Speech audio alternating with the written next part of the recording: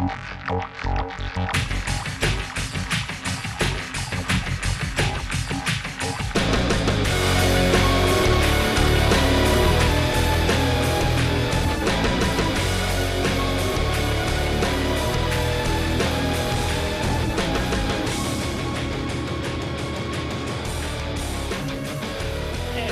for a super Sunday night here in Las Vegas. It's Heatwave Sports, Fox Sports Radio 98.9 FM, 1340 AM. Tim Unglesby and my co-host, as always. The band is back together here on a super Sunday night. Tom Barton, TomBartonSports.com. Tommy, do I have you? Mateo's going to find Tommy for me, and we'll get the show on the road. Big 2-hour edition as it is. Can you hear me? There you are. Check. There you are, my friend. We are live and all right. I was just letting everybody know we, of course, every Saturday and Sunday night, 2 hours of the best sports talk around, not only locally, Tom, but I think we can hang with some national shows for sure. So we're going to a heavily loaded baseball show tonight, but we'll get to that in a little bit. But again, last night, special thanks to our friend Jose V for sitting in and joining you on the show last night. You had a lot of good topics, Tommy. I kind of wanted to bring up a couple just to maybe somebody wasn't listening last night. They were out doing something else, and they tune in Sunday nights for the big show. What? So, people have live outside of this show? Get out of here. I know it's hard to believe, but occasionally it happens. But Your wife should be secondary. Your job, quit it if it interferes. This show is number one. Come on now. I wonder how many people actually disappear. They got to go to the store for a late night, pick up something from the grocery store just to tune in on 98.9 FM, Tommy. Yeah, it's funny because I do hear it, actually. It's funny that we say that. And I do have friends that'll tell me, I got to, I'll be sleeping, or my wife's going to sleep, and I'll jump down to the den or jump down to the basement and try to catch you guys, because out here, East Coast, it's pretty late night, and I do hear that, though. I will say this, and granted, a lot of it has to do with we've been going strong well over 10 years now together, and we've built up a nice little fan base. My head just could explode if I imagine if we had a bigger platform to really do the show. But you do shows in other cities, and you even have the host there telling you that they listen to our show from time to time. Yeah, as a matter of fact, I just did a guest spot in San Francisco, a great station out there, 95.7 The Game, and I know for a fact that he mentioned it on the air, he mentioned it off the air. Las Vegas, Fox Sports Las Vegas. Yeah, Tom Barton's been doing it for over a decade. I said, yeah, I think we're closing in now on like 12 years. So it is it's quite interesting that people around the country are definitely still listening in. And look, at the end of the day, it's not a matter of touting us and tapping ourselves on the back and doing the old Barry Horowitz here. We are a successful show, Tim, because we're just having a conversation. And we're having a conversation, about sports betting, about Las Vegas, and we're speaking our mind. And I think, the biggest compliment that I ever got was from a friend of ours, Rob. And basically, he just said, you could tell the sincerity. Or I'm paraphrasing Rob, who speaks so much more eloquently, the writer that he is. And basically he said, you can tell the sincerity coming from you and Tim. And that really is the best thing that I think, a compliment that you could give to the show, is that we are sincere. We're not doing things for clicks. We're not doing things for ratings. We're not yelling and screaming when we're actually not upset. We're not doing things for show. This is who we are. This is what I would be telling you if you're sitting next to me. This is who we have been for more than a decade. Yep, 100% agree. And Tommy, with the old WWF reference to Barry Horowitz, who, if you don't know who he is, this was great. That was a good one, Tommy. I have to give you that. YouTube Barry Horowitz, when they introduced the guy, he pats himself over the shoulder. It's hilarious. He never won a match, though, right, Tommy? He'd get his intro. Never won a match, but he had the most confidence of anybody I've ever seen. I mean, he pure confidence from Barry Horowitz, and people going, who is Barry Horowitz? The most confident guy you'll ever see. Most confident guy you ever see that never won. But that's okay. Zero success, just massive confidence. Yeah. YouTube Barry Horowitz. Check that out. So, since you brought up Rob Mish, and he's out here with me in Vegas, Tom. I mean, and it's Mish like fish, and I was calling him Mish for about 15 years, by the way. Yeah, his the way he describes it is like the University of Michigan. There you go. Right? Ah, okay. I just say it like fish. Well, let's talk about it. I was going to call you today. I got a little sidetracked doing some home stuff and watching baseball, but look, Tommy, I know you have the countdown going. Do we have an actual number? Days until opening kickoff in the NFL. Do you know it? I could actually give you not only days. I could give you way better than that, Tim. You think I'm just going to give you days? No. Hold on. Here, let me give you 44 days, 22 hours, 53 minutes, and 46 seconds. Thank you to the website. I'll give credit to it. I got nothing to do with it. I just love it. How many days until dot center? And then you put in whatever it want. And you can put in whatever you want. You could do NFL season. You could put your favorite team. You could put next baseball season. But NFL kickoff 2022, 44 days, 22 hours, 53 minutes, and now 22 seconds. To the exact second. There you go. So that brings up the point. Tom, are you coming to Vegas to see all your friends, man? Here's the cool thing. I am coming to Vegas not only opening day, Tim, but I'm also going to be out there a month later because my wife actually has a convention. And so I'll be out there 1 month later on the October 8th and 9th as well. So I'll be up there twice in a 4-week period, Tim. I think that makes up for the years of neglect that you've put on us out here in Vegas, Tom. Yeah, it's all my fault. I get it. Well, it's beautiful now because you don't have the idiotic rules that we're not going to Canada, so you don't have to be vaccinated. You don't have the suffocating on a plane with a mask on anymore. You don't have any of the travel restrictions, so that's all out the window. But personally, my wife now actually has a job where she works from home, so it's really fantastic. And the kids are getting older. It was hard when I was the only one watching them, and I was at home all the time, and then to ask somebody else, hey, for 3-4 days, can you watch them? But my daughter starts full time in September. So she's 5. She's going to be 5 years old 1 month from today. She'll be 5 years old.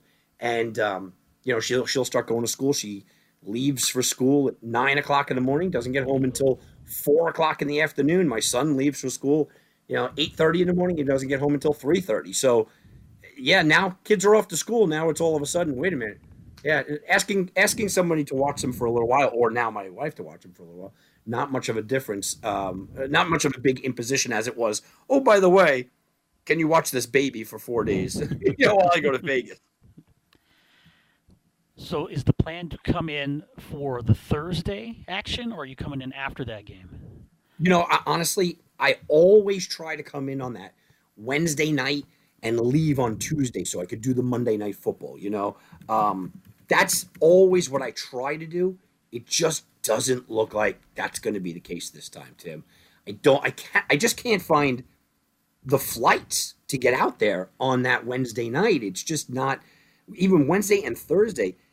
I'm not a penny pincher, but there's a difference between flying for $200 or $300 round trip and like $1,000 round trip. And that's kind of, unfortunately, what I'm looking at. So what I have to decide, I want to see Bills Rams. I'm a big Josh Allen fan. I'm a huge, a backer of him. I love to watch that. It's going to be a great game.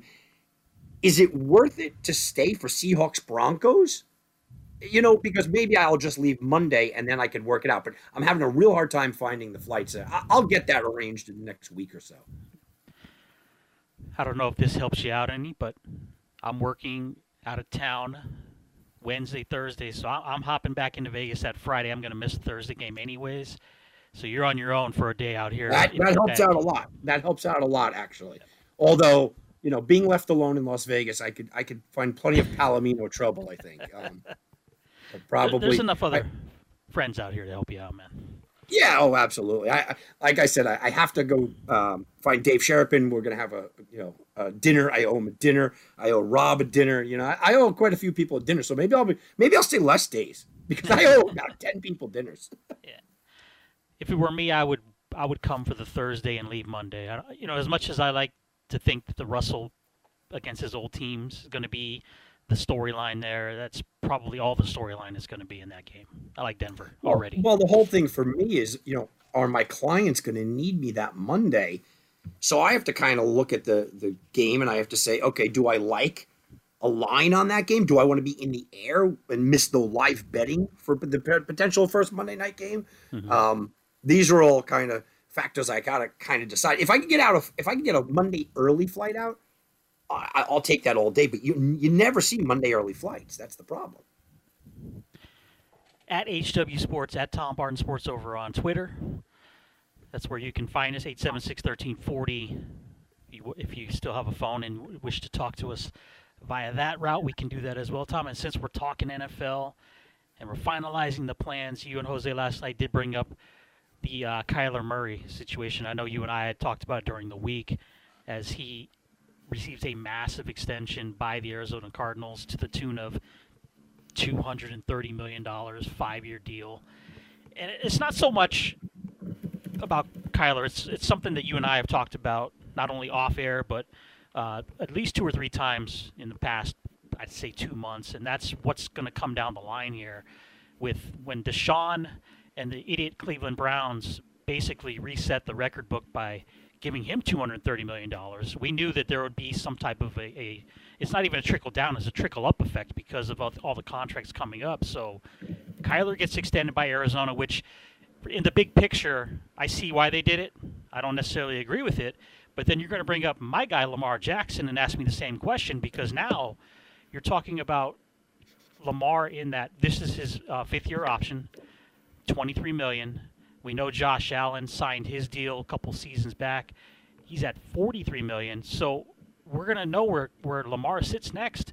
And my question to you was, and you and I both kind of agree that Baltimore's in the situation before the Kyler Murray re-signed that they kind of have to pay him. Now it's not even a question anymore, right, Tommy? You got to pay him now. Yeah, absolutely. I think I still look. There's what do we have to do, what should they do, and what will they do, right? I mean, you're saying you have to pay him. I believe the same thing here, Tim. I think that you have to pay him. Well, I'm going to break it to you here. I think that they're going to franchise tag him. And I think they're going to franchise tag him from a business point. And the theme of last night's show was Jose was up in arms and just furious about every single sport being a money hike and being a business, And just, look, I get his frustration, sure. But sometimes you have to just put that aside and say, okay, well, this is the way that it is. Tim, the concerns about Lamar Jackson will be solved in the next 2 years. They'll be solved one way or the other if they franchise tag him. They're going to know. The concerns with Lamar Jackson are, can you stay healthy and still run effectively? Number one. Number two, what if you can't run? As you get older, as your career goes on, what if your running comes down? Can you be a passing Lamar Jackson? Number two. Number three, can you win in the playoffs?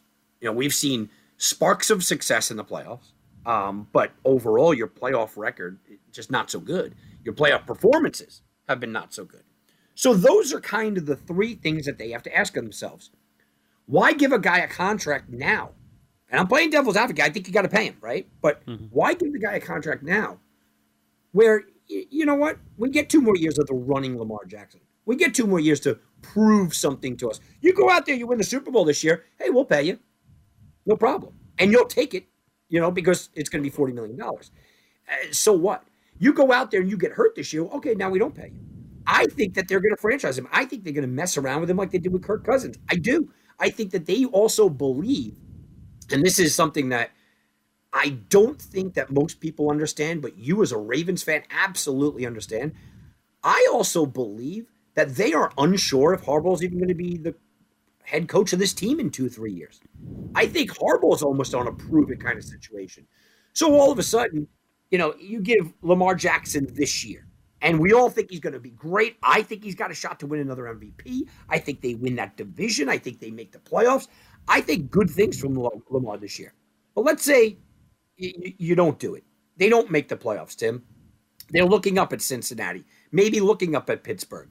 They have a middling kind of 8-9 sort of year. Lamar Jackson gets injured or doesn't look effective throwing the ball. Now, all of a sudden, you're locked into him for a 5-year contract, and you might have to bring in a new coach. Well, that's a little bit tough to sell. But if you're free of those things and you don't have those things, well, you know what? It's kind of like an option here. I think that they're looking at the franchise tag and not understanding how it can burn a player. They're looking at it like, hey, this is a smart business move. We get 2 extra years of a guy that we're not completely sure of. That's what it comes down to, right, Tom? It's a business. I agree with Jose as a fan. I'm sure you do as well. The opposite side of that coin is you and I sit here and we talk about every major contract that's signed in every major sport, and we basically say it's a bad deal because that contract is never fulfilled. And unless they go on some kind of a run, and it just could be anybody we're talking about, some type of a run where you get more than one championship out of it, it's generally not worth the money that you paid. But with the way that these salaries are going, the player seems to have the advantage. But I kind of agree with you in that Baltimore has the advantage here in that they're playing with what the contract says, what they can do. The only negative I can see is that they piss him off so bad that he just, when he becomes a free agent, he leaves. But that's a choice you're going to have to take sometimes anyways. But if you're going by based off of his statistics, he deserves the money. He's done a lot of he's 25. After week 1, he'll be over 10,000 yards passing. His touchdowns, the IC or interception rate is immaculate. He's 37-12 as the Ravens quarterback. Can't beat any of that. Hasn't won in the playoffs. We already know that, right, Tom? But he's young. And with what the market bears and looking at what's available, unless you're planning on making a run at some of the 2020 quarterbacks that are coming down the pike, you just got to do what you got to do here, and you got to make sure that he's at least in Baltimore, like you said, for the next 2, but hopefully 6 or 7. I guess you'd look at probably a 5-year extension. Yeah, look, I think everyone's gonna basically be. We went over the top 12 last night. Highest paid quarterbacks, and almost everyone's 4-year deal, 5-year deal, 4-year deal, 5-year deal. That's kind of what it is. Here's the thing with Lamar Jackson. You say he's 25, right? But he turns 26 January 7th. So, he'll be 26, quote unquote, during the year. So you're talking about, okay, let's have a conversation about Lamar Jackson turning 26 during the year, then 27 during the year. Now all of a sudden you're going, well, someone's going to have to pay him. Is he going to get $40 million at 28 going on his 29 season with those carries? Look, we talk about carries, right? I mean, we talk about attempts, rushing attempts for any player. We talk about rushing attempts all the time, specifically for running backs. And we say, what happens? When you hit 30 years old, you're done as a running back, right?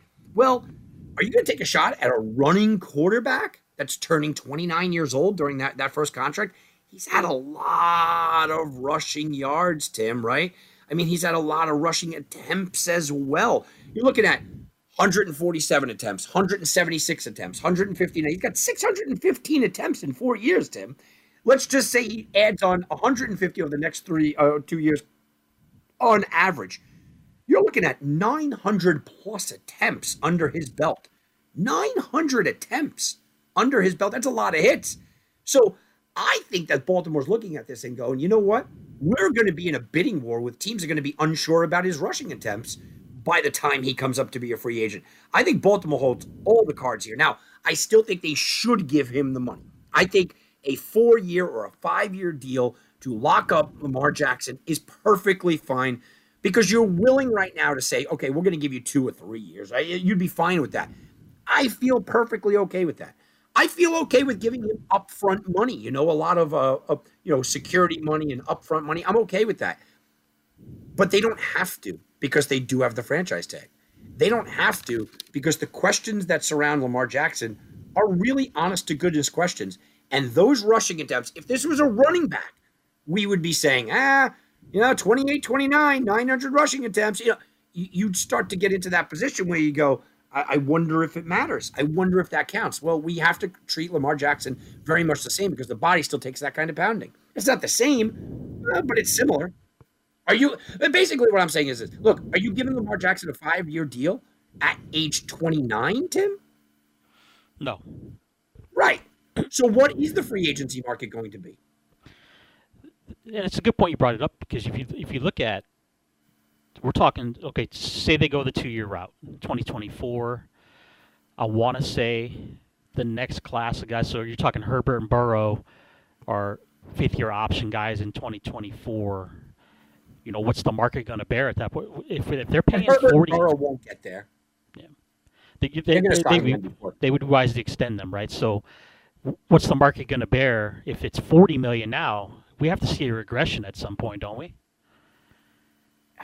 I don't know. I mean, I have no expert. Look, when it was Lamar Jackson, and this happened before this, when this season ended, it was Lamar Jackson against who?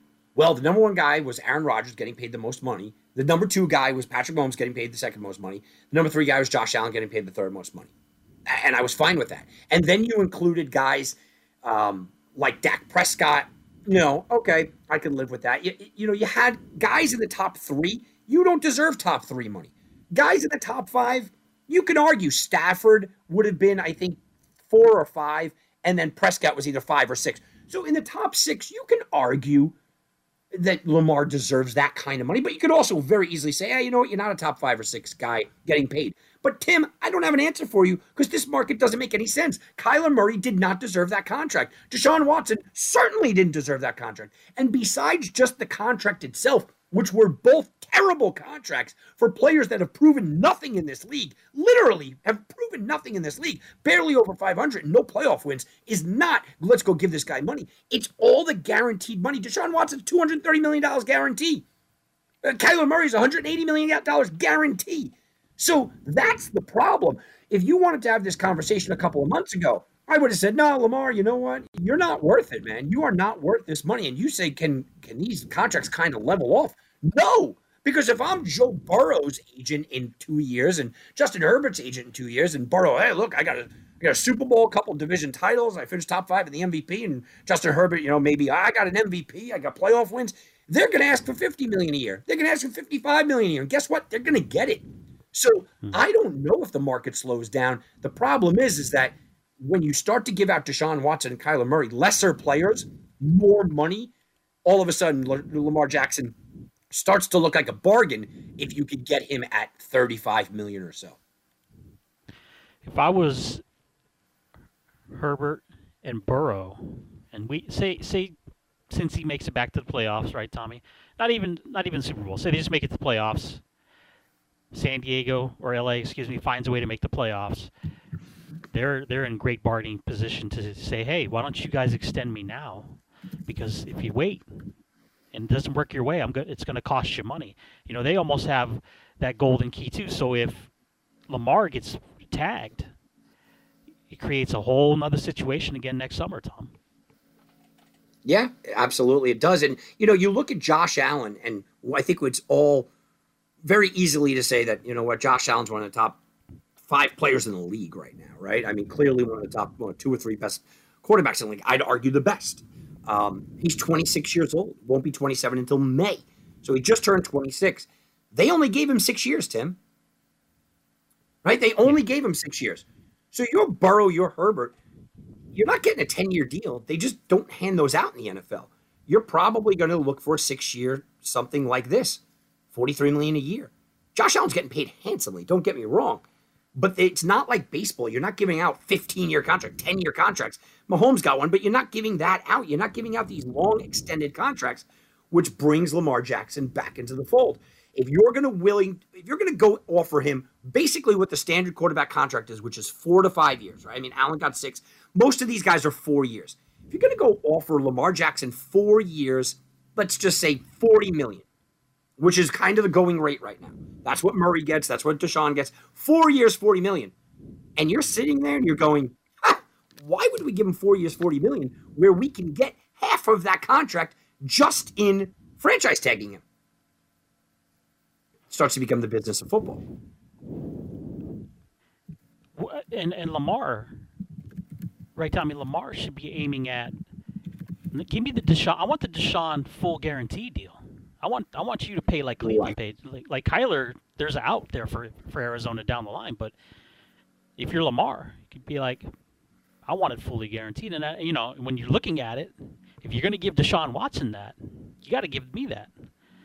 And here's the thing with camp started, and if they don't get something done here in the next couple of weeks, Tom, as a fan, I don't want that looming over during the season. We always know how that works out. It never works out for the best. And considering the way the Ravens started last year, 7-1, and then Lamar goes down and they didn't win another game the rest of the way, I don't need another distraction as a Ravens fan with Lamar. So he got hurt last year.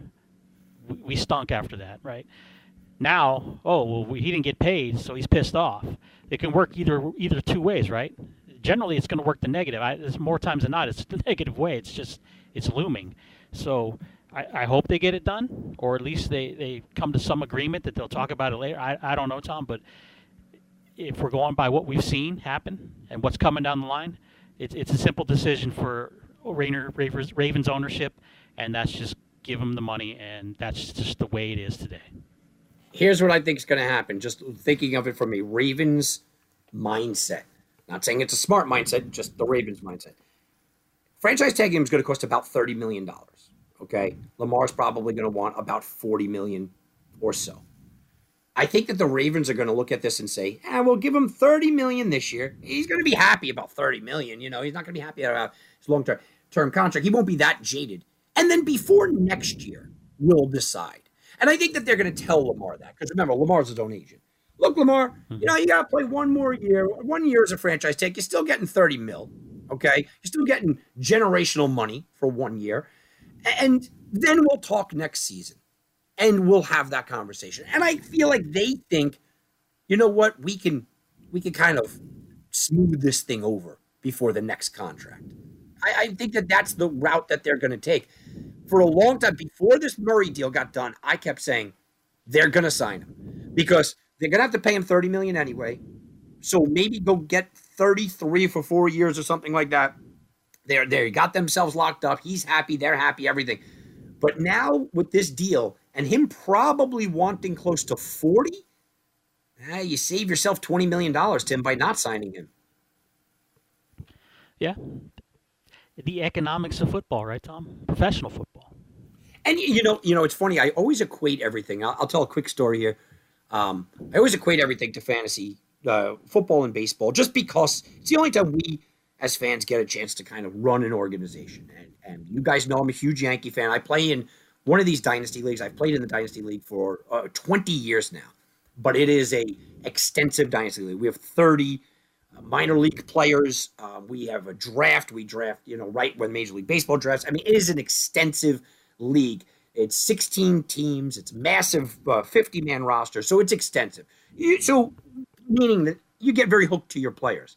I was able to draft Aaron Judge years ago. I got Aaron Judge. We have contracts. And last year, Aaron Judge's contract came up. Now, I had an opportunity to buy out the last year of his contract, but you have to buy it out for 5 years, or to wait until this coming off season and then basically go out there and buy him as a free agent. Tim, I didn't re-sign him last year.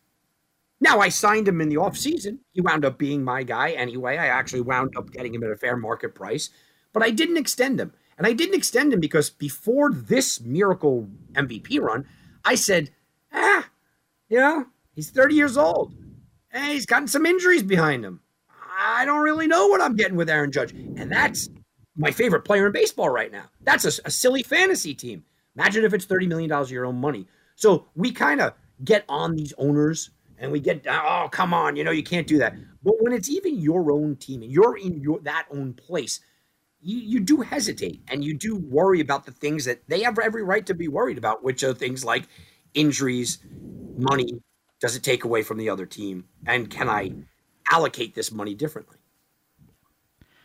No doubt about that. And I'm glad you brought up Judge because we'll have a nice segment about Judge and his future coming up probably an hour or two as we're moving through hour one here. And just so everybody knows the calendar update as we will begin our Tommy college football. See, Tommy's taking next weekend off, well deserved.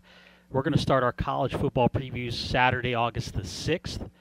And then we'll start our NFL previews, Tommy, Saturday, August the 20th. So the 13th and 14th we're actually off because I'm going to go do something for my birthday that weekend.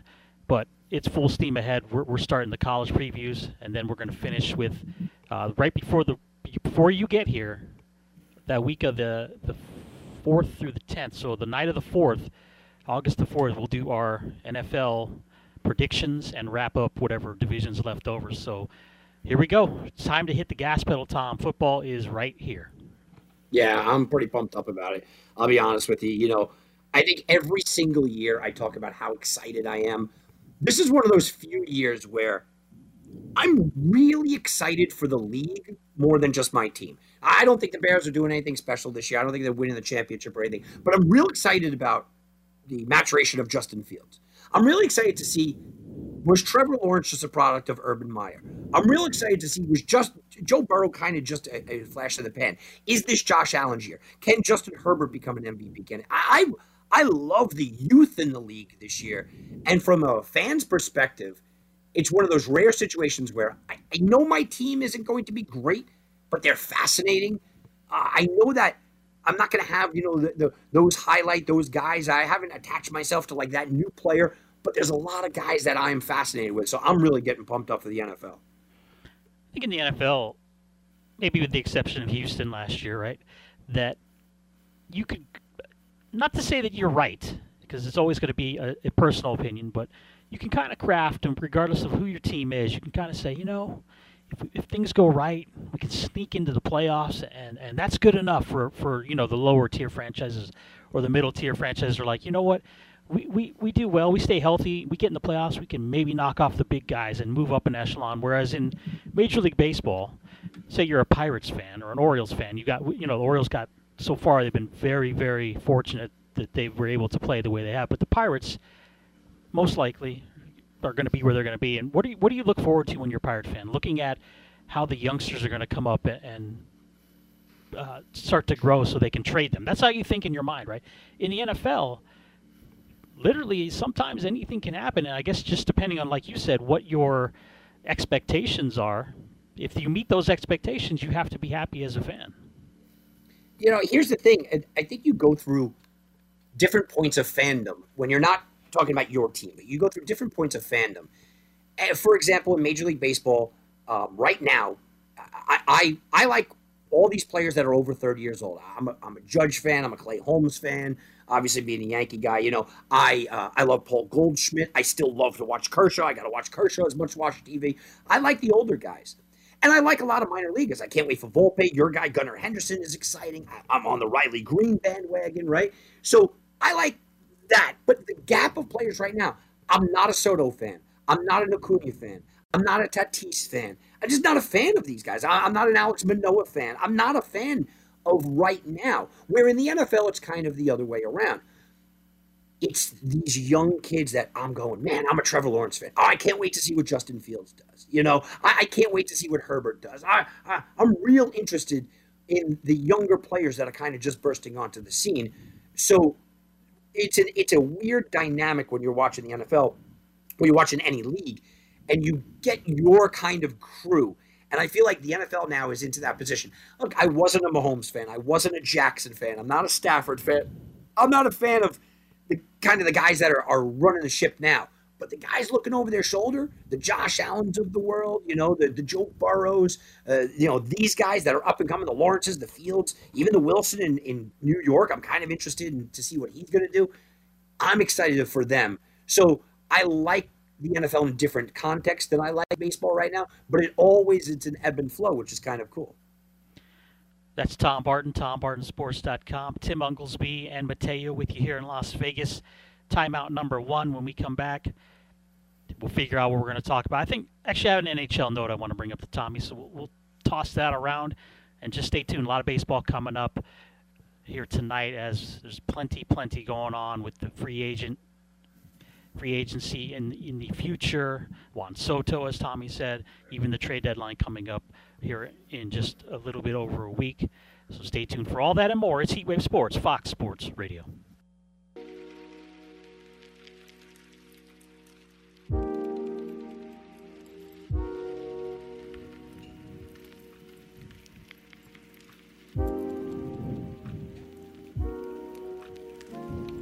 Back at it here, Heatwave Sports, Fox Sports Radio, Las Vegas, 98.9 FM, 1340 AM. Every Very Saturday. Somber music. Yeah. I almost didn't know I thought it was commercial, actually, but we're back. We're back at it. And we were talking NFL. real quick NHL note, Tommy, because obviously you and I know nothing about the National Hockey League, even though a lot of predictions came true this year. But we got to bring it up because that's what we do. The big trade, and this was big in mindset, if depending on which side you want to look at this. So we already knew Calgary was in a bunch of trouble when Johnny Gaudreau decided he wanted to go play in Columbus, Ohio instead, Tom. So what happened, the chain of events that happened after this was that Matthew Tkachuk basically came out and said, my contract's coming up next year. I'm not playing. I'm not re-signing with you either. I'm going to tell you that right now. I will not come back. So Calgary, in desperation, but they had to do something here, Tommy, right? They're not going to let somebody else walk away for nothing, basically. They ship off Tkachuk to Florida. Jonathan Huberdeau comes back the other way, older, 5 years older, cheaper. It's going to be cheaper in the long run, I think, if they can re-sign him. But either way, I thought it was interesting in that you have two players who scored over 100 points this year. So big, obviously very big deal here. But I don't think it just got as much recognition as it should, probably because one's a Canadian team, one plays in Florida, where still there are people that don't even know they're professional hockey out there. But I thought it was a big deal, and I like it. For me, I love it from the Florida Panther aspect of it, Tommy. And for Calgary fans, you kind of had to do what you had to do here and hope that maybe you could bring Huberdeau back at what it was going to cost you cheaper or less than what it would cost you to get Tkachuk, who already said, I'm not coming back. Yeah, this was a weird one for me because when you're breaking it down, you're like, okay, is he going to leave Canada? And if he leaves Canada, what did we all think? All right, if he leaves Canada, he wants to go play close to home, right? I mean, that was it, right? I mean, why would he leave and kind of go to that spot? Well, where's he from? Oh, he's from Scottsdale, Arizona, right? Mm-hmm. Oh, okay. All right, cool. Maybe that's why he's leaving. Maybe he'll go play somewhere around there. Maybe he'll do that. No, this is the weirdest landing spot ever, right? I mean, I didn't. It just didn't make any sense. Look, I love the move from the Panthers. I think that the Panthers are going, hey, we should have won the Cup last year. We were the best team in the league. We need, a little more, I guess, that little extra guy, 24 years old. Let's get it done. I thought this was the weirdest landing spot. If you would have given me like 5 different places, I heard Philly was leading the charge. I had heard, you look at, well, Arizona was not going to get involved, but he's from there and he wants to come back. There was story upon story upon story, and I could probably give you 20 stories. And guess what? I didn't hear Florida mentioned one single time. And then this sort of came out of nowhere for me. The Flames are going to miss him. I think it's a big loss for them. I think it's a huge addition for Florida, who I don't think needed the addition necessarily. They just need to learn to win in the playoffs. But this could swing the proverbial pendulum in their favor. That's for sure. And they already locked him up too. It was an 8-year deal, so he's there for the next at least 5-6 years. And we were just talking money. They get him 8 years, $76 million in the NHL. I think that was a great haul for a 25-year-old left winger. That last year Huberdeau and Barkov were a 1-2 punch for the Panthers. I think he just slides right into Huberdeau's spot. And you're thinking from the mindset is hopefully it works out for them because of their playoff failure. The best team in the league, and they get bounced out by Tampa in round number 2. As far as from the Calgary side of it, they didn't have a choice, Tom. They had to do something, or they couldn't afford to lose both these guys back-to-back years. And Calgary, it's unfortunate. We talk about the Battle of Alberta and Edmonton and Calgary. I don't think there's going to be a battle. I think Calgary takes a massive step back now. Yeah, well, look, even Johnny Gaudreau is the same thing. Johnny Gaudreau was all but signed in Philadelphia and New Jersey. I mean, all I heard, I live in the area, all I heard is, he's definitely coming here. He's coming home. Johnny Gaudreau's coming here. He's coming here. And he starts with Columbus. Wait, what? wait, where did that come from? Yeah, I think Calgary is just going to just take a nosedive now. This is a rough offseason for the Flames after what was really a very promising, really a very fun season for them. I didn't understand why Gaudreau chose Columbus. I mean, you can't say it's a better chance to win. You can't say that he's closer to home. I didn't understand that. And I didn't really understand why the Flames would not just open up their wallet and just give Tkachuk anything he wanted at that point. You can't lose both. You can't lose all this. No. Unless you want to talk more hockey or you got an NBA note, Tommy, we can dive right into baseball. Yeah, no, just real quick on the kind of the hockey landscape here. As you're breaking it down, and I know that it's getting harder and harder to kind of keep track in the NHL, it's almost becoming like every other sport now where every single day, doesn't matter what time of year, you got to kind of watch out for transactions. And we're like 80 games away, 80 days away from it starting. I get that. But you start to look around and you go, okay, where are some underrated, kind of signings, and who's the pendulum going to swing to, and who's going to really kind of lift themselves up? And you just break down last year's playoff teams. A lot of them gotten big time knocks on them. A lot of them lost not small talent, but pretty massive talent. I think that means something. I really do. I think that it's really something that you got to pay attention to, where the NHL is starting to get into a position where we're starting to see, dare I say the term, Tim, like power teams? Dare I say the term that like the NBA used, right? Like dream teams. It's almost starting to get into that feel where a team like Calgary just can't keep their stars. Certain teams, look, we know Vegas botched the cap, but they can't keep their stars. And it's starting to get into that, okay, now let's go to and build these power teams. Even just looking at last year's playoff teams, there's going to be a lot of changes just to the playoffs alone. Yeah, I agree. Is it good for the sport, Tom, to have a top-heavy league like that?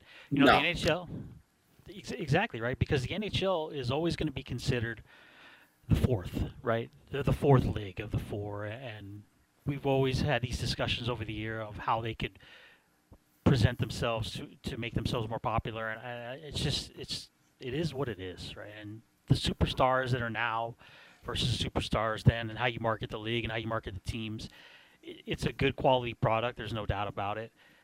But I don't think it's the numbers wise. It's good. Well, exception to the NBA. We've already talked about this, right? The NBA is going down, the NHL's going up. But you're right. If it becomes too top heavy, then you're really looking at fan bases across the league, and we're talking about we're going to go more than half become disinterested.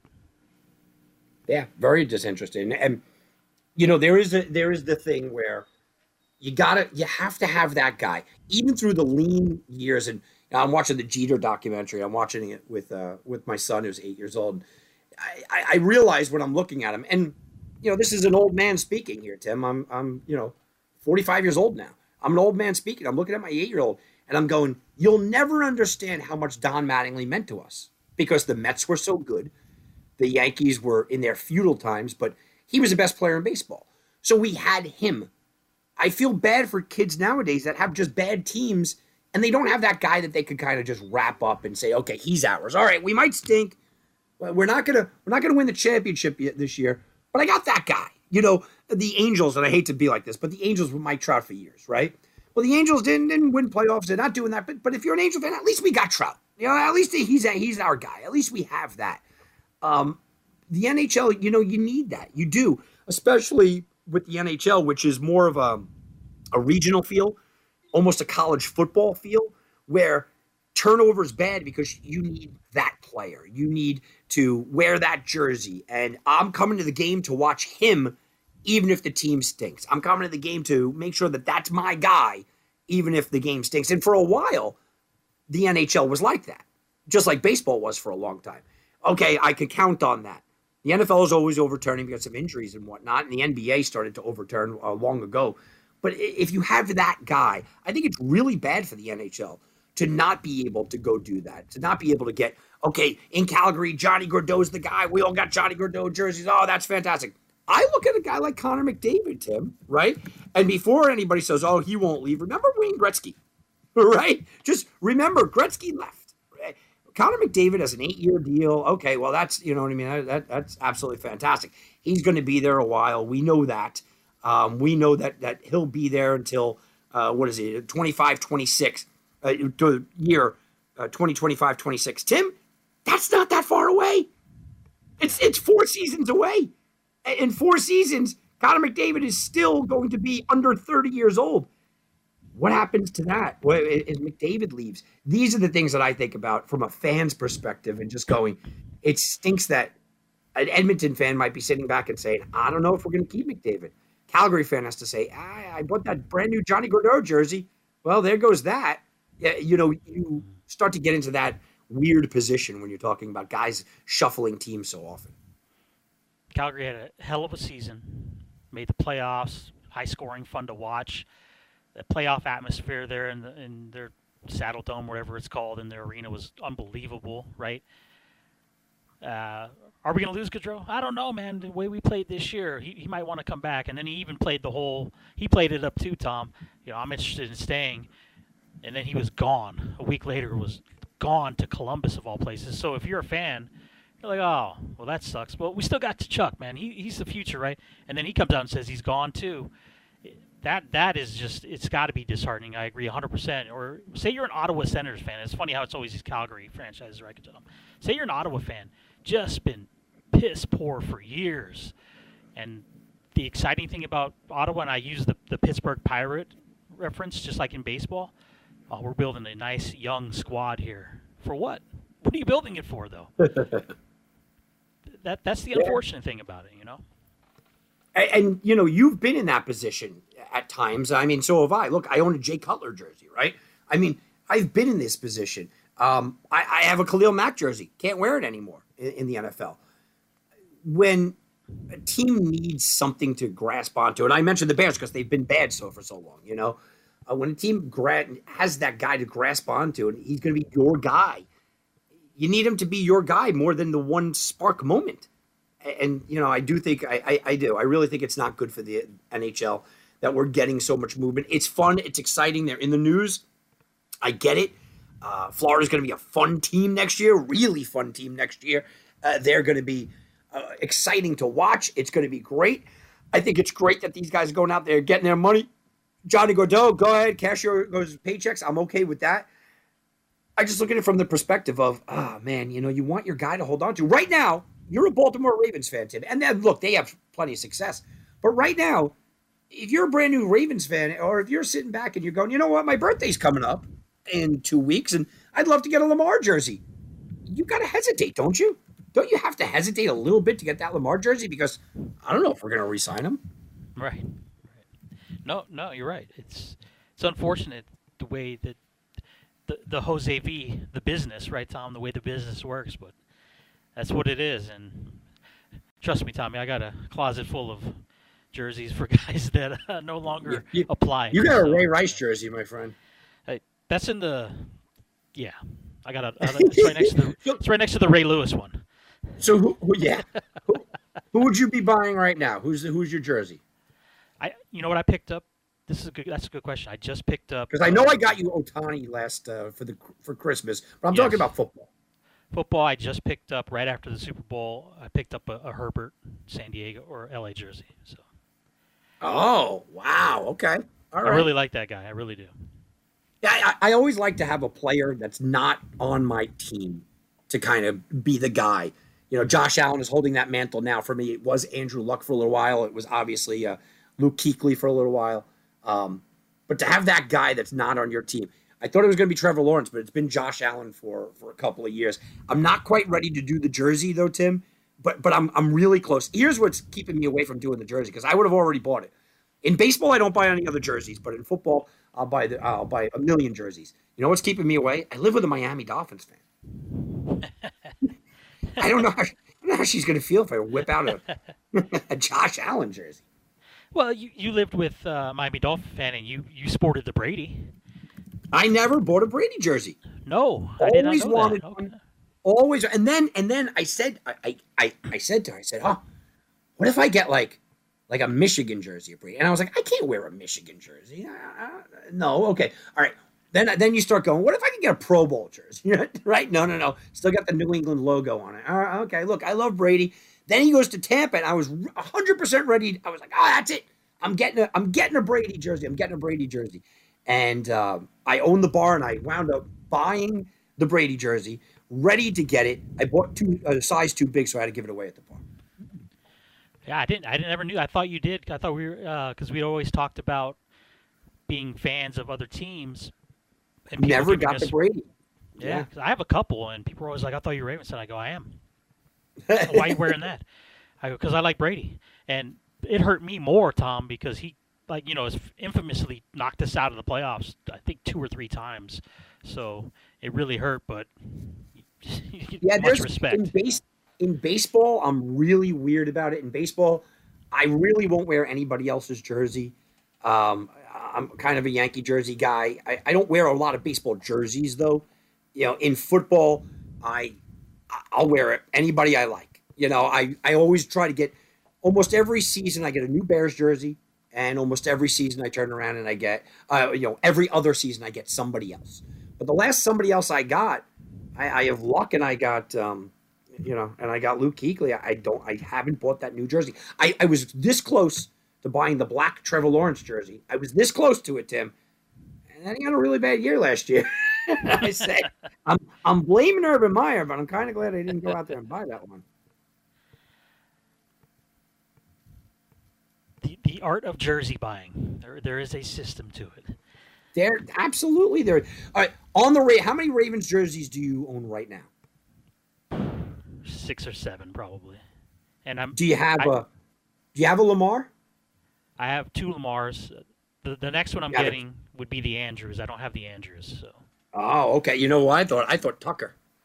I have a Tucker, but it's a Pro Bowl one. It's actually pretty cool. The kids got me that one. Yeah. A couple Lamars. Got the degenerate. So anybody Lewis that's asking, Tim likes extra large jerseys. Send it to the station.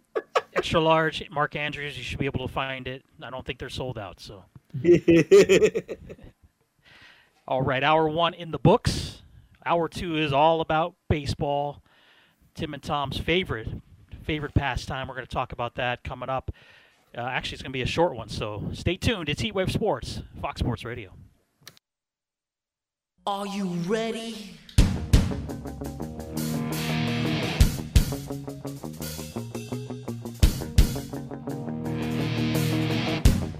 Now back to Heatwave Sports.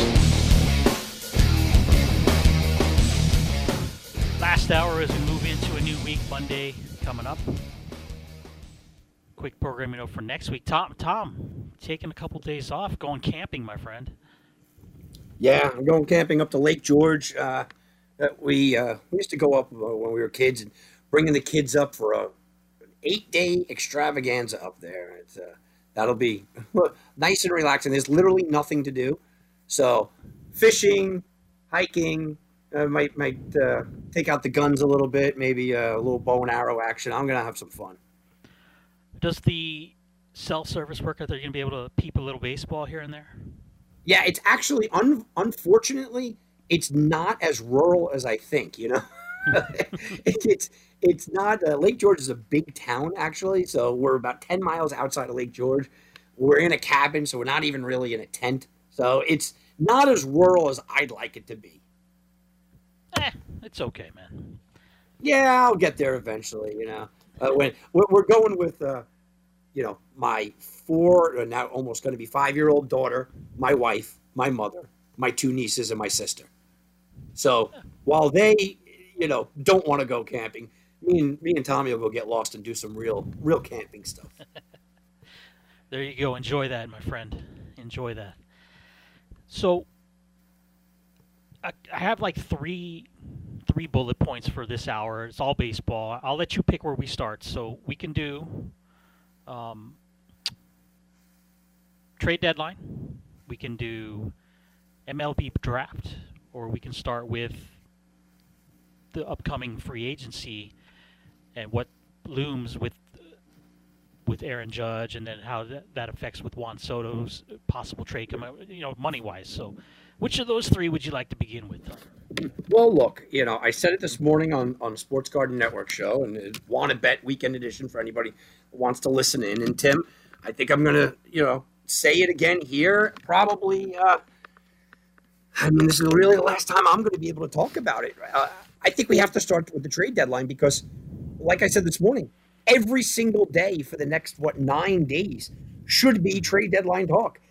Major League Baseball trade deadline is standing at a monumental moment, or could be a lot of nothing, with Juan Soto maybe moving, Luis Castillo potentially moving, Frankie Montas absolutely might be out there. I mean, there are some big names, Benintendi and Reynolds and Happ, and David Robertson and Castillo. I mean, there are Contreras. There are some huge names, but no one's making a move because all of a sudden Juan Soto is in play. The deadline will be August 2nd, so you're right. You're off next weekend, so when you come back on the 6th, it'll be done and passed, and we can talk about where these guys landed and how it affects the rest of the stretch run to the postseason. But Soto changed everything when he turned down the big offer that the Washington Nationals set forward to him, and it's really opened up a lot of things. You're right. So I guess the first thing first is the Yankees are the best team in baseball, but yet everybody looks at the Yankees, Tommy, as the team that's going to make a move here. They're a massively flawed team, Tim. Me and Jose kind of touched on it last night. The New York Yankees have a great record. They've had a lot going for them. But, Tim, their starting pitching over the last month has been pretty bad.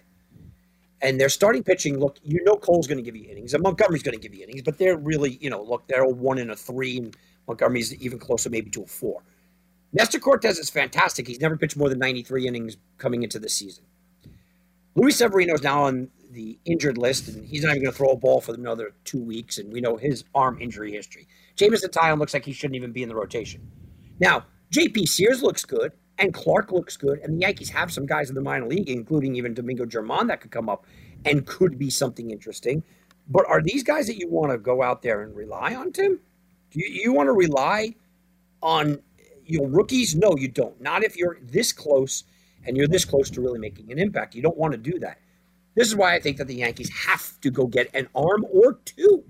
They might need even 2 arms, Tim. The bullpen. Oh, the bullpen was playing fantastic. Aroldis Chapman is just a DFA right now. He's absolutely useless. They lost Michael King, potentially to Tommy John surgery, but he's definitely out for the year. That is a massive. People that weren't paying attention, Michael King's an all-star.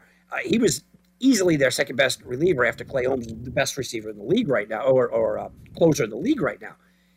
They lost Shane Green. They lost Chad Green. They lost Zach Britton, who might be back for the play. This team has been devastated. Loizaga can't fly in the strike zone. I think they need a bullpen arm. I think they need a starting rotation arm. But you do also get the idea that they need a bat, Tim. And before we go crazy about, the Yankees are this, and the Yankees are crushing it, the Yankees are this, they are. Luis Trevino has been a very, very, very bright spot for the New York Yankees. He is an all-star, and he should be an all-star. And Luis Trevino is everything the Yankees want behind the dish. He's a fantastic receiver. Luis Trevino is batting .247, Tim. Anthony Rizzo, fantastic early part of the year. He's doing great. Oh, he's crushing home runs all over the place. Anthony Rizzo's hitting .222. Isaiah Kiner-Falefa can't hit his weight. He's barely useful out there. Defensively, he's terrible. Josh Donaldson looks awful. Joey Gallo is batting about .160. That's not a joke. Aaron Hicks barely doing anything. Tim, there's a lot of holes in that lineup. A lot of holes in this lineup. And you start to turn around and you start to look at what do the Yankees need.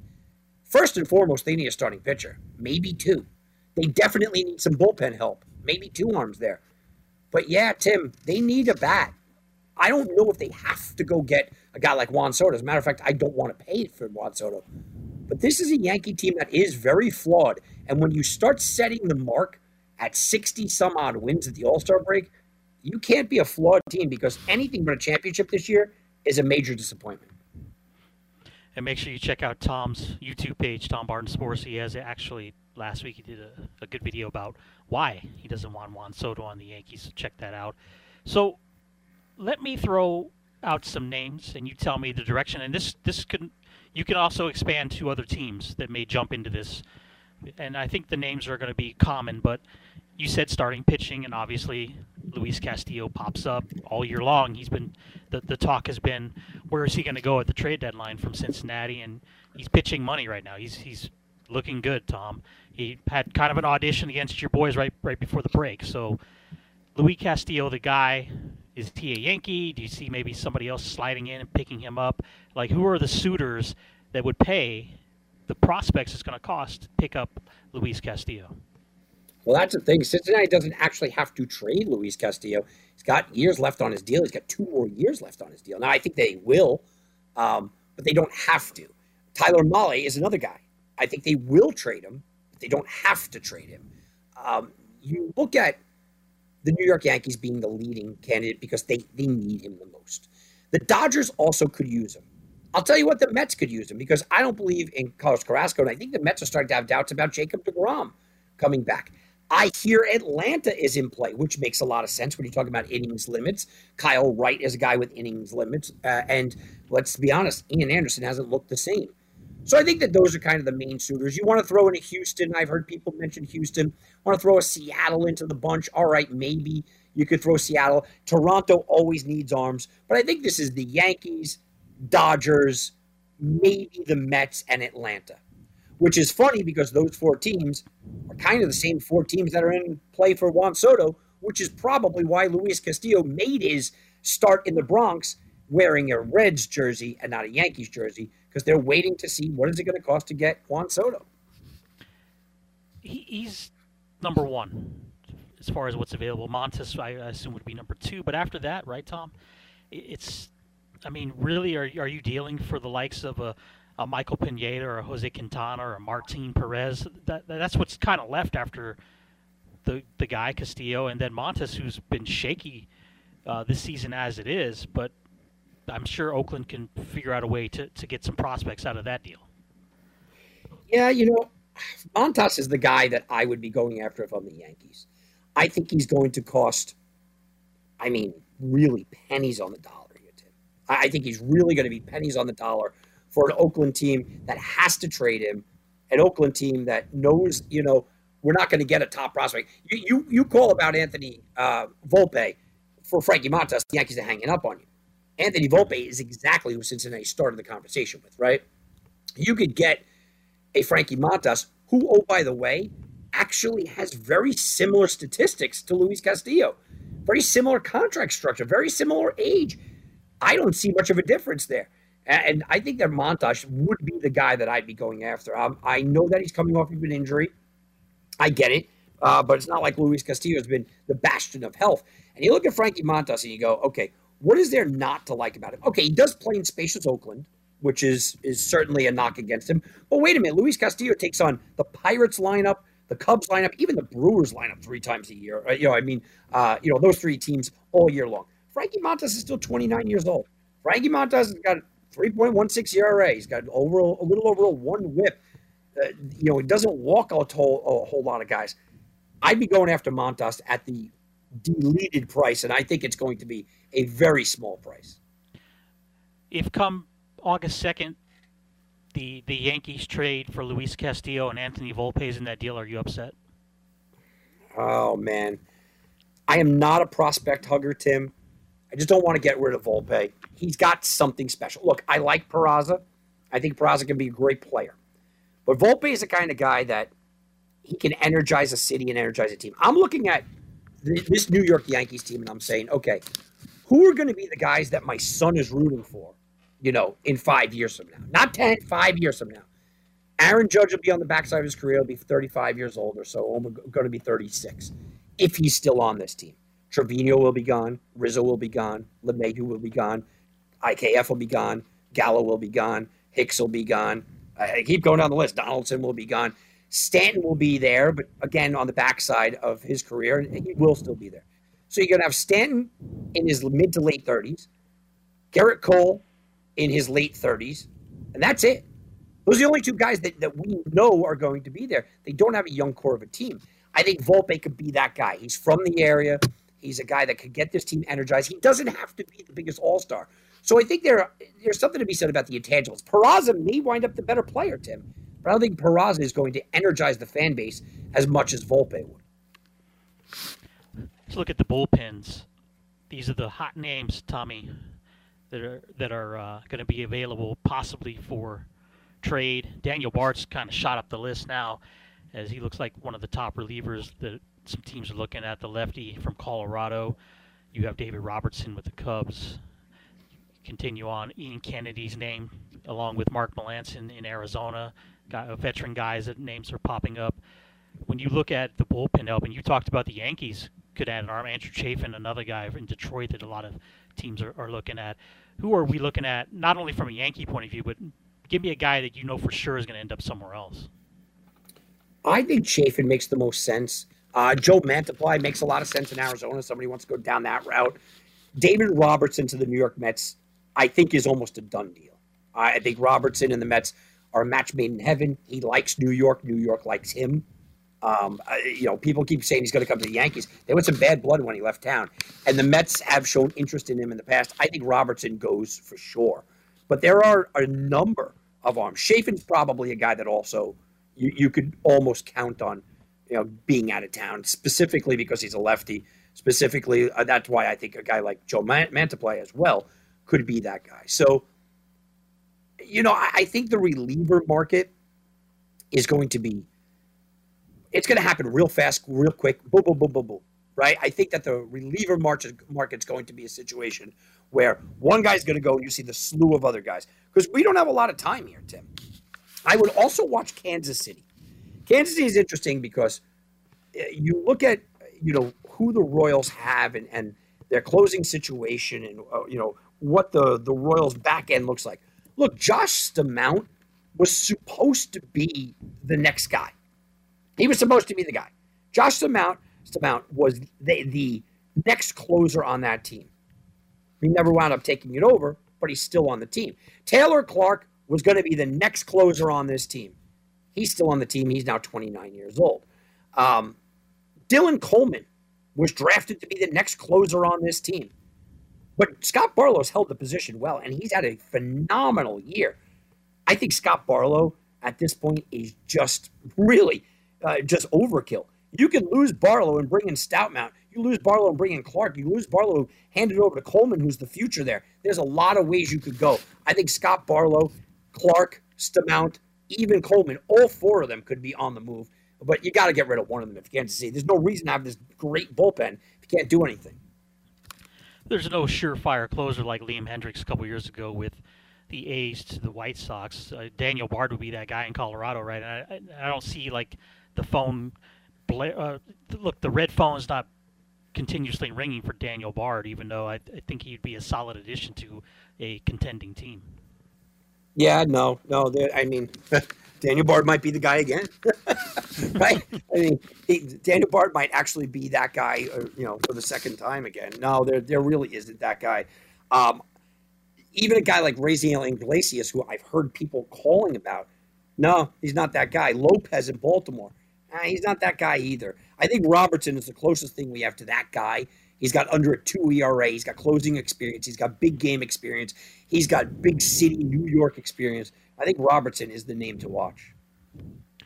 As far as the bats go, and again, you mentioned you'd like a bat there in New York. So the top names I'm seeing thrown about for the trade deadline deals: Josh Bell in Washington, Benintendi, you mentioned him. Same, we're there with that Royal team. A lot of Royals could be moving places here in a week. Cole Calhoun's name I've seen pop up. Wilson Contreras, the catcher in Chicago. Nelson Cruz. I'm not sure what's left there for the post-40-year-old DH. Adam Frazier, another utility guy you could use on the bench. Look, for me, Tom, the guys that are being thrown out, I think Whit Merrifield, another Royal, right, that could be used. Trey Mancini, Baltimore, his name also popping up. So some bats there, I just don't know. What are you looking for as a Yankee fan? Where do you want to add? Brian Reynolds, that guy? No, I love Reynolds. I think the price tag is massively high. You gotta think about price tag. I think Benintendi could fit well. I think Benintendi's a little overrated, but he is a lefty bat. He is a guy that kind of is a contact player. He can also play a decent outfield. I would love to get Happ. I'd love to get Reynolds. But I think the Yankees are going to settle for much less. And Benintendi makes perfect sense for me. I'm fine with that. And everyone's freaking out about the COVID situation. Well, he can't travel to Toronto. Whatever. I mean, come on. If you have to go to Toronto and really worry about Andrew Benintendi one way or the other, that's a problem in itself. So, I'm not worried about that. Yeah, it depends on the price. What I would do if I was New York, I would try to make a package of go give me Frankie Montas go give me Acevedo and give me Ramon Laureano from the A's. You fill 3 positions you need. You get a solid middle reliever. You get Montas, who is a starter. You get a guy that can play center field, and he's athletic, and he's not going to hit you 300 like Benintendi, but I'm okay with those small upgrades. The biggest thing that I would do if I was the New York Yankees, I would sit down Isaiah Kiner-Falefa and bring up Peraza, give this team energy from within, give J.P. Sears a bigger role, go to a 6-man rotation, use him, use Taylor Clark out of the bullpen, start doing that. Marinaccio looks fantastic out of the bullpen. Let's see what Zach Britton looks like. The Yankees have a lot of fixes within, Tim. So if I'm New York, I'm swinging for the fences here. If you want to bat, swing for the fences. Don't just go for like a Benintendi. But I think knowing that they need a Castillo or a Montas, I think going for Benintendi is perfectly okay. I mean, the dream scenario is obviously, Luis Castillo for Yankee fans. Why would you not include somebody along with him? Try to grab somebody else on that team that you can throw in the mix. I would write, you know what? You want to talk about Volpe? Give me Castillo and Tyler Mahle. Take Severino, who obviously has thrived as a relief pitcher. You put him in the bullpen for the postseason. You take Nestor Cortez, who's going to have his innings limits. Hey, you put him in the bullpen. Now all of a sudden you have Severino, Nestor Cortez, setting up Clay Holmes. I'm feeling much better than I have. And you have Mahle and Castillo in a prime spot to start. When you look at the American League, it just seems to be that, barring, I wouldn't even say the word upset, but you know how the playoffs can be. But it just seems to be that it's a Houston, New York, ALCS. That's the road we're traveling right now. So you just talked up what the Yankees could do. Be the GM now in Houston. What are the Astros looking to do, Tom? I think the Astros are terrified that the Cinderella slipper will fall off, because we have never watched, ever, a guy come back from Tommy John surgery and throw 180 to 200 innings. Justin Verlander looks like he's going to do that. If they go deep into the playoffs and they face the Yankees, he's almost certainly going to do that. Valdez, Framber, you look at the three-headed Garcia, the three-headed rotation there, all of them have some inning limit concerns. All of them. Presley didn't look great in the closer's role. The back end of that bullpen, a lot of innings there. They're eating a lot of innings. So if I'm Houston, I'm saying to myself, we need an innings eater. They don't need a frontline Luis Castillo. They need somebody that they could go out there and they could say, okay, I know that he's going to give me 6 innings. He might let up 4 runs in that 6 innings, but we're the Astros. Who cares? Give me 6 innings. And I think that that's kind of the player that they should be kind of targeting, a guy that could go out there. You mentioned a Pineda before. Now, I know he just got injured. He would have been a perfect guy. Send Pineda out there. Go ahead. You don't need him to even start in the playoffs, but they need to really start watching these innings limits for all of their pitchers, because we've never seen them enter these innings limits that they are soon going to be entering, especially led by Justin Verlander. You take Verlander out of that number 1 slot, that team looks very, very, very vulnerable, doesn't it? It looks like McCullers is about due back, though, Tom, so that could be a boost for them. McCullers certainly could come back, but again, do you fully trust McCullers? No. We definitely have to see how he's – that was not it's a serious injury. So It really is, and it's an injury where it's – the guy's been hurt his whole career, Tim. Mm-hmm. Call me skeptical that he's going to be all of a sudden stay healthy. Well, in the National League, we know the Dodgers running away with this that we thought that would happen in the West, 11.5 games up on the Padres. What are the Dodgers doing? How about the Mets and the Braves are fighting it out here in the East, a 1.5 separation? And then in the Central, the 2 teams we thought would be right there, it's Milwaukee and St. Louis, 2.5 games separate them. I would assume that all of them are looking at making a move here, adding something to this mix. Yeah, St. Louis has pitching woes. Flaherty was out. You got to still worry about Wainwright, who inconsistently has these weird innings. Their staff has been just riddled with injuries. St. Louis, they're talking about Soto. Oh, Soto would be great, but St. Louis really does need a pitcher. They have to get a life there. Somebody. Now, Castillo and Mahle probably not going to be traded in the division. Frankie Montas would look really good in St. Louis. That's a player I would be paying attention to. My thoughts, the Mets, exactly. I still also think that the Mets need an arm. But, Tim, it's blatantly obvious to anybody who watches the New York Mets, they need an impact bat. Not just a bat, but an impact bat. Francisco Lindor has been good, but he has certainly not been what they thought they were getting from Francisco Lindor. You look at Pete Alonso, good home run hitter. Not exactly the guy you want up in that dominant situation. Oh, here we go. Everything's on the line. No, you don't exactly want Pete Alonso up there at that point. So they need that impact bat. As far as the Atlanta Braves, again, an arm because of the idea of innings limits, like Kyle Wright and Ian Anderson. These guys are, they're not confident going forward, or at least the organization isn't confident. The fan base shouldn't be confident with them going into big-time innings and what they're going to have to do. Now, the good thing about the Braves and the Mets, and even the Cardinals to an extent, the back end of their bullpen is absolutely stacked. Now, I know that the Mets want to add Robertson. I am very impressed with what the Mets are doing on their bullpen. Very impressed with what they could get from Ottavino to Smith, leading up to Diaz, who is one of the best closers in the game. I'm impressed with St. Louis. I'm impressed with Atlanta. So they're all kind of looking for that arm. Here's the thing. There aren't, like you said, there aren't a lot of secondary arms. Usually, there's those guys. You go, okay, you know what? We're going to miss on Castillo, but we're going to get this guy, this guy. There's not a lot of secondary arms. And I think that the real kind of story behind the story of the Major League Baseball trading deadline, obviously Soto's out there, obviously Castillo's out there, but it's going to be which one of these teams don't get the arm. Because there's not enough arms to go around. And we're talking about the Yankees, Toronto, Boston, St. Louis, Houston, the Dodgers, San Diego, San Francisco. We're talking about 7-8 teams here, Tim, that absolutely need an arm because of innings limit, and they just don't have it. When I look at Frankie Montas, and it's easy to say, right, Tom? Well, if the Yankees want him or the Dodgers want him, they're going to get him. They have the prospects of wealth that they can do that with, and it would be an easy, Oakland, where do we sign? So if they choose to pass there, though, I could see, like you said, Montas in St. Louis. That makes a lot of sense to me. Atlanta makes a lot of sense to me because they would be the next tiered teams, I think, with depth in the prospect down on the farm that he could slide into it. And everybody talks about Castillo, and I agree with you 100%. If you can get him, get him.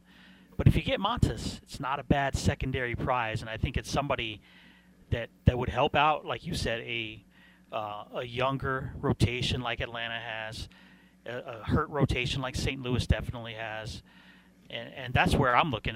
The team that I look at being the question mark would be Milwaukee. I just don't see them doing anything here, and I think it bites them in the end. And I know that's a team that you and I both picked here in the postseason. Well, here's the thing with Milwaukee.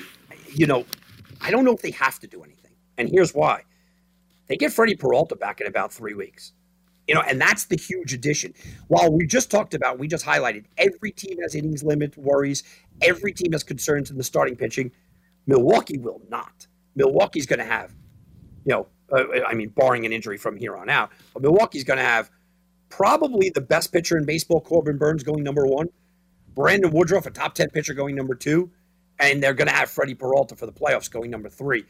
You have Hader. I know he struggled a little bit, but Devin Williams leading into Hader, best 1-2 punch in the back end. They don't have to make a move pitching-wise, but they should be making a move hitting-wise. I would love to see a situation where Milwaukee got in on the Ian Happ situation. I don't think they will because it's in division, but Ian Happ makes a lot of sense for them.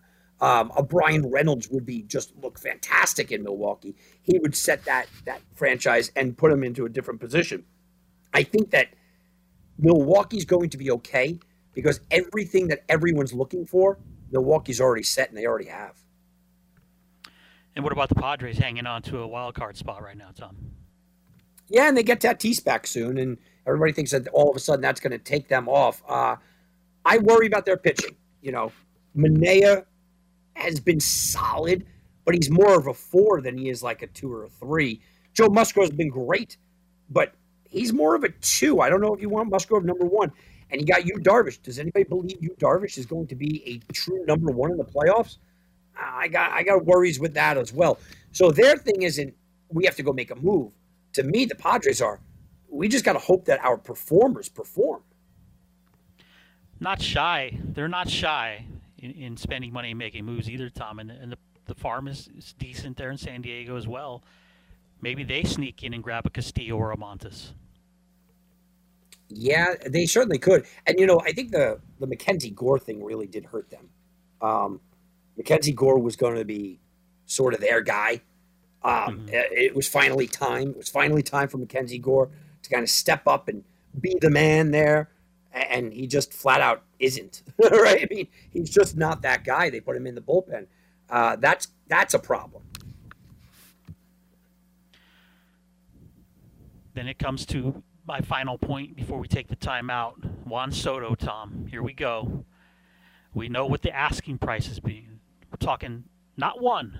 They want 2 top prospects to begin talks, right? What's going to happen here? Is he still a national after August 2nd? I said it last night, and I'll say it tonight. I'm 80% sure he's gone, Tim. But there is 20% of me that says, maybe not. Maybe not because I don't think that their figures are that astronomically different. Maybe not because this team is for sale. And I think that actually helps the Nationals to potentially keep Juan Soto. Maybe not. But I am reading the tea leaves here. And I'm reading the tea leaves that teams are going, okay, what kind of offer do you want? And the Nationals right now with 10 days to go or 14 days to go are saying, I want like 8 of your best prospects. And, it's like talking to like the drunk guy in the bar. Like, dude, that's cool. You got a cool, medallion there. What do you want? I want like $1,700 and shovel my driveway for 3 weeks. Wait, what are you talking about, right? And then eventually it starts to settle down. And I think St. Louis, I think the Yankees, I think the Dodgers, I think everyone's going to start to say, you know what, we're going to pull out. And little by little, they're going to pull out and they're going to go, okay, look, why are we asking for 4 of their top prospects and 2 players on their major league team where we can get a really pretty great return? And I think with Washington, I think they've come to the conclusion, like, it's not a matter of them keeping Juan Soto. It's now a matter of we just don't want to egg on our face for what we sell for him. And that's why they're asking for major league ready talent. The Washington Nationals don't think that they are major league ready to compete. They don't think that they're all of a sudden going to be better than the Mets and Atlanta in that division. They don't think that suddenly they're going to compete, but they just don't want to look like idiots and go out there and get 5, potential stars that none of them turn into a potential star. So you start to look at who can offer potential ready now talent that are going to be okay. Well, the Yankees could dangle Gleyber Torres, including Gleyber Torres when you're also talking about maybe a Waldichuk, maybe a Wells, maybe a Jason Dominguez. So you take a shot at the upside of a ridiculous Jason Dominguez, who might be the next Mike Trout. You take a shot at a good shortstop. You take a shot at a starting pitcher. All these guys, look, that's the makings of a really solid foundation. But you also get Gleyber Torres that is young and can perform at the major league level. You look at the Los Angeles Dodgers, same kind of situation. Yeah, Miller will be a shot. Oh, he could be a frontline pitcher, and Vargas could be the next big thing. But give us Gavin Lux. Because we know, at the end of the day, at least Gavin Lux is a capable major league player, and he's young with a lot of upside. So I think that that's what they're going to settle on. They're going to settle on teams that can give them ready-now players, or at least 1 or 2 ready-now players. I know I mentioned, and I harped on it last night, I keep hearing St. Louis, and Chris Wynn just wrote in about don't be surprised about St. Louis. Chris, I talked about it last night, man. I keep hearing from my people in St. Louis, and I have a lot of friends. I was just talking about that baseball. I have a lot of good friends in St. Louis, and they all believe the Cardinals are seriously in on Juan Soto, where they are the team. They certainly have what it takes to do it. You could give them a Tyler O'Neill. You could give them a Harrison Bader, where are proven products right then and there, boom. And then you could back that up with a Jordan Walker and whatnot. So, yeah, the Cardinals are certainly in play. A Mason Wynn who throws at 105 miles per hour from shortstop. You can throw those guys in there. But I still come back to one team and one team only, and that's the New York Mets. And I come back to the Mets because of this, Tim. The Mets need him more than any other team. The Yankees can win a World Series this year without him. The Dodgers can win a World Series this year without him.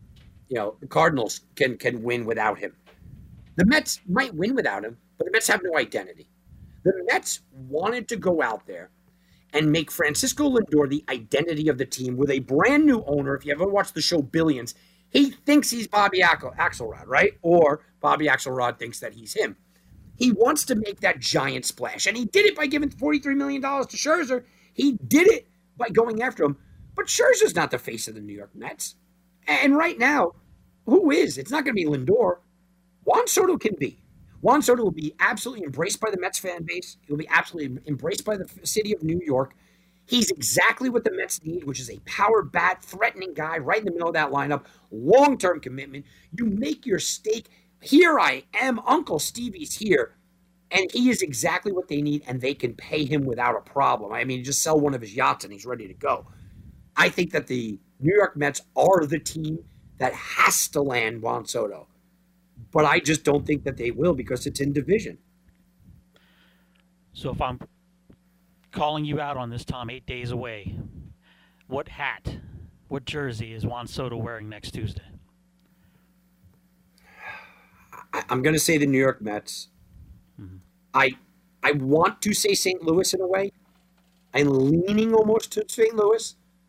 But I'm going to say the New York Mets. I think that I'm 80% convinced he is going to be traded. I think the Mets are going to have to pay a pretty big premium. I don't even know what a package would look like for the Mets. I mean, Alvarez would go. He's going to lead the package. Maybe a David Peterson, who's had some success here. You put David Peterson in a package. You turn around. I mean, you put a J.D. Davis in a package. And then, one or two of them, Brett Batty in a package. Mets are going to have to overpay because they're in division. If they weren't in divisions, they might be 100% sold. I'm going to say the Mets because I'm going to say that Steve Cohen just completely pulls a George Steinbrenner and just doesn't let anybody outbid him. Tom Barton says Soto to the Mets before on the August 2 trade deadline.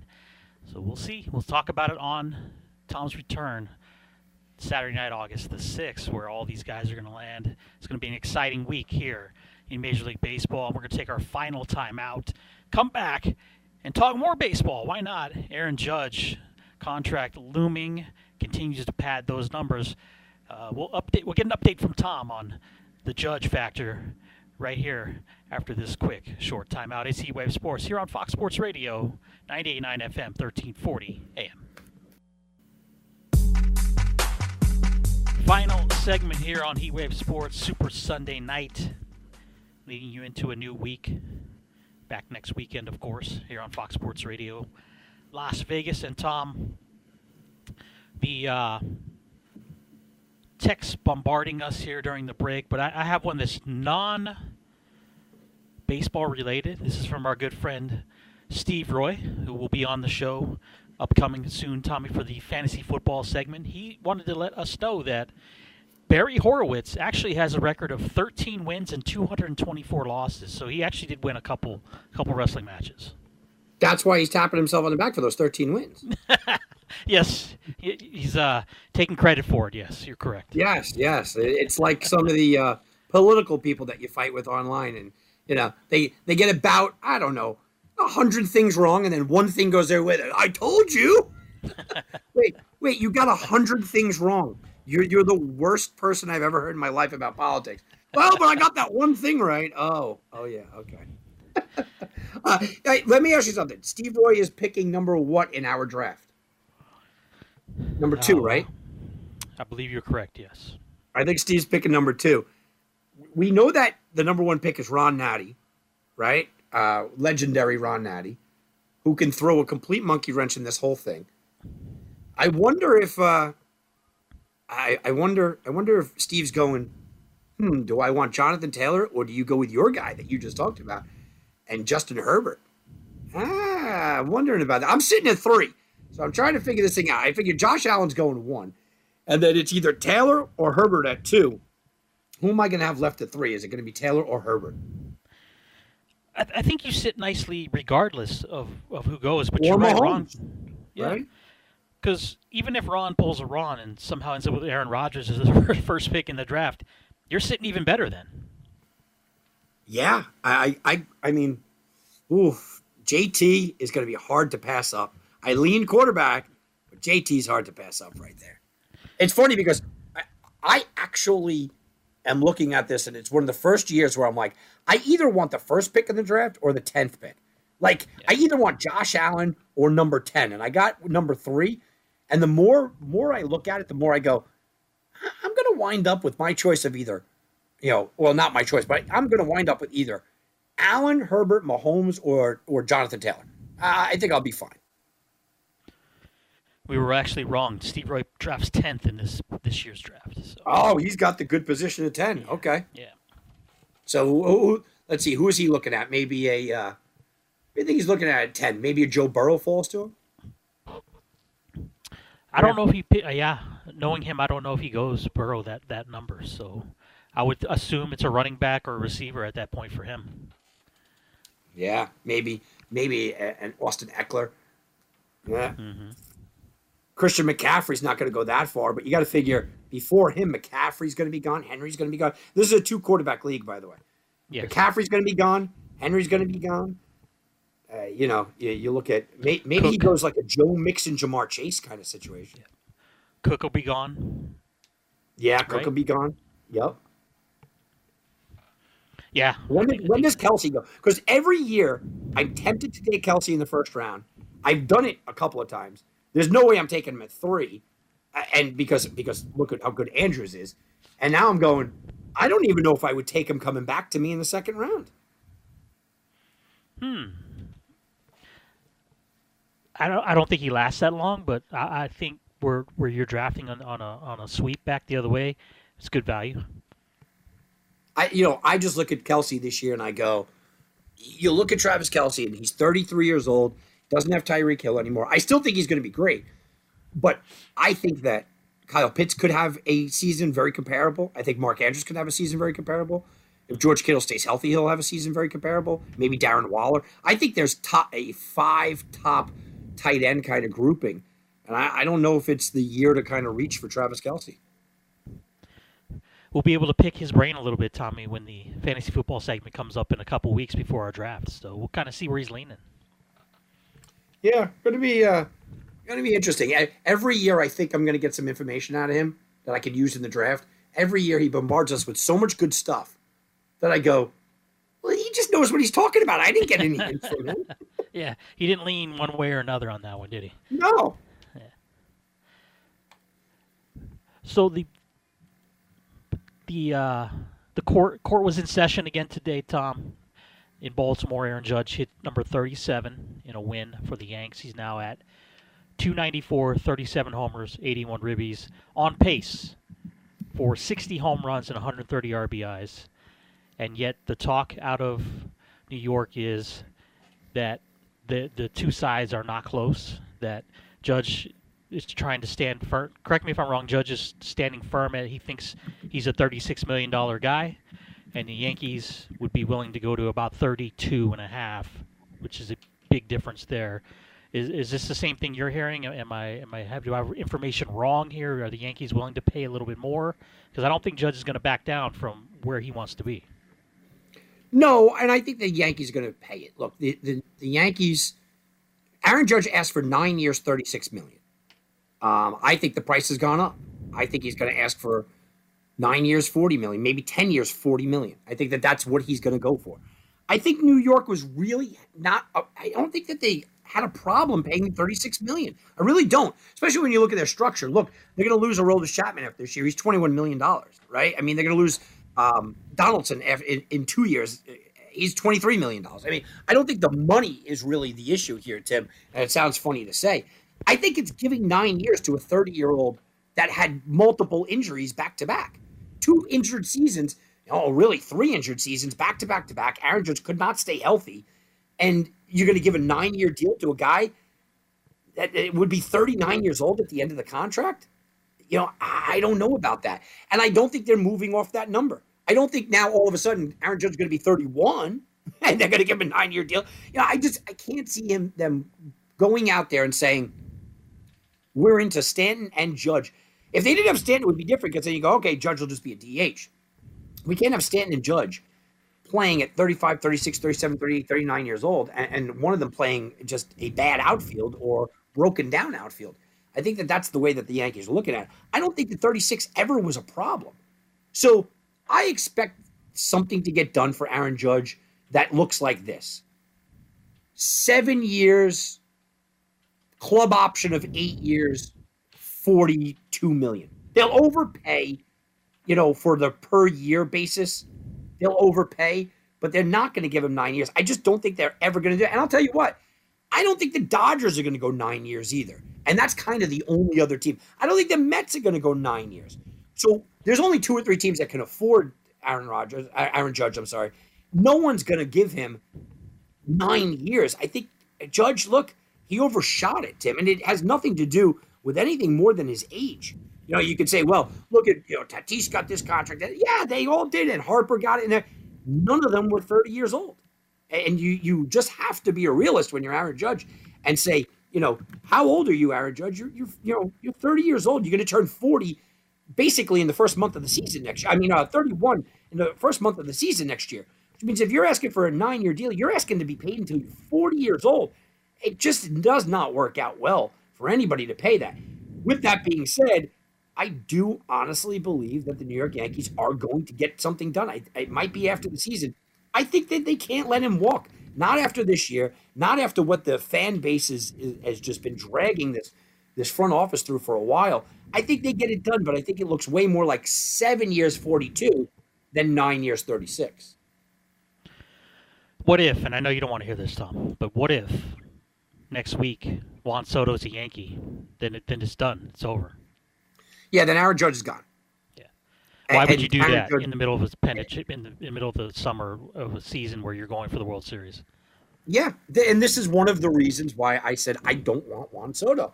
And last night, Jose Volante disagreed with me. He's a Yankee fan, and I put out my video at Tom Barton Sports over on YouTube, and quite a few people disagreed with me that they want Juan Soto, and in 10 years, you know what? I don't care about 10 years. I'll tell you right now, Tim, I want Aaron Judge for the next 3 years more than I want Juan Soto for the next 3 years. I'm sorry, I do. Culture means something. Personality means something. Fan commitment means something. And I think he's right now a better player. In 10 years from now, I'll regret saying that. But I don't care about 10 years from now. I want to win right now. I want to win during a year where the New York Yankees had 64 wins going into the All-Star break. I want to win in a year where Aaron Judge is on pace to set the all-time home run record. And that is, by the way, still Roger Maris's. I want to win in that year. I don't care about 10 years down the road. I certainly don't care about 15 years down the road. It doesn't matter to me. I want to win now. And to me, Aaron Judge for the next 3 years is a better player or very comparable to Juan Soto. Oh, it's going to be an interesting week. I mean, a lot of things fall into place next week and the future after that. We got about 5 minutes, Tom. I did want to touch on the MLB draft. I know this is the nerd segment of the show, but look, we're talking about guys we're going to be talking about, hopefully, right, Tommy, in the next 5 to 6 years. So I enjoyed the draft myself. I didn't necessarily watch every pick, but I watched the most of the first round, and there's a lot of quality talent, a lot of lineage there, family lineage in this draft. Yeah, there definitely was. I did watch the whole thing. I absolutely loved it.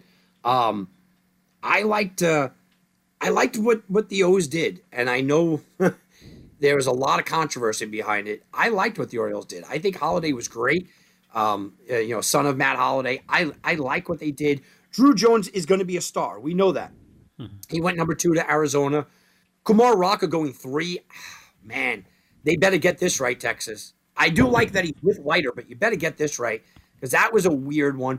Tamara Johnson, who many told me that he was the best player in the draft, he goes to Pittsburgh. Pittsburgh drafts really well and develops pretty well. They just can't keep him. Elijah Green is my pick to be the best player in this draft from the Washington Nationals. He went 5. So they went real deep. Then he got buried in Miami. Brooks Lee. Brooks Lee was in play for number 1 overall. Kansas City gets Gavin Cross from Virginia Tech.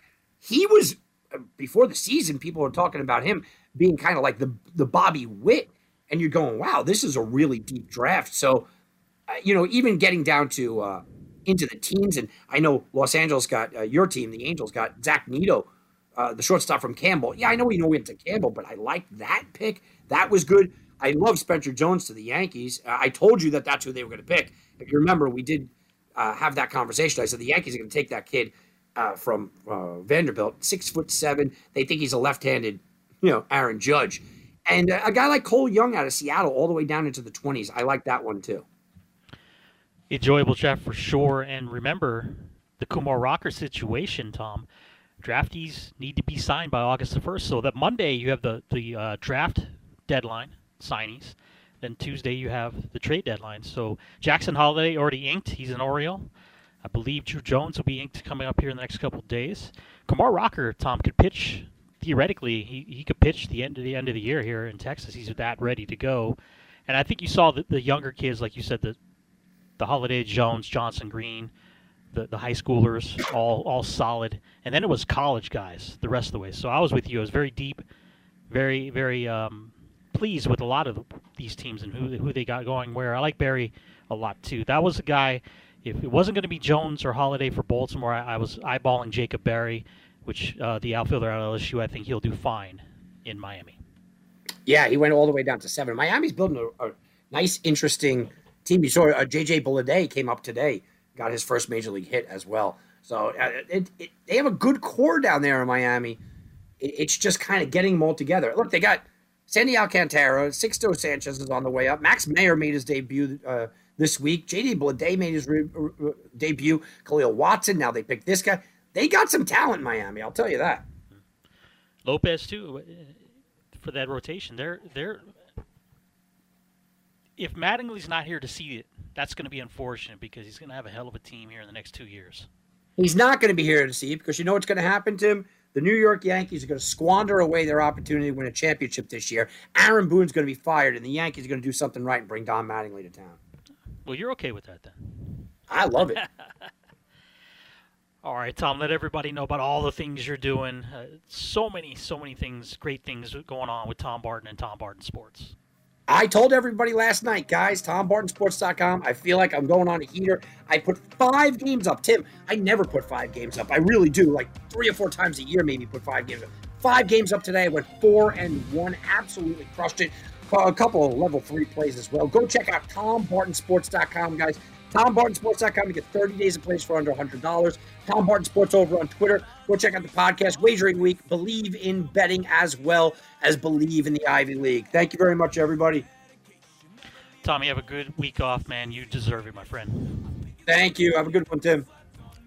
For Tom Barton and TomBartonSports.com, for Mateo, awesome job as always. I'm Tim Unglesby. Have a great sports week. We'll talk to you next weekend right here on Fox Sports Radio Las Vegas, 98.9 FM, 1340 AM.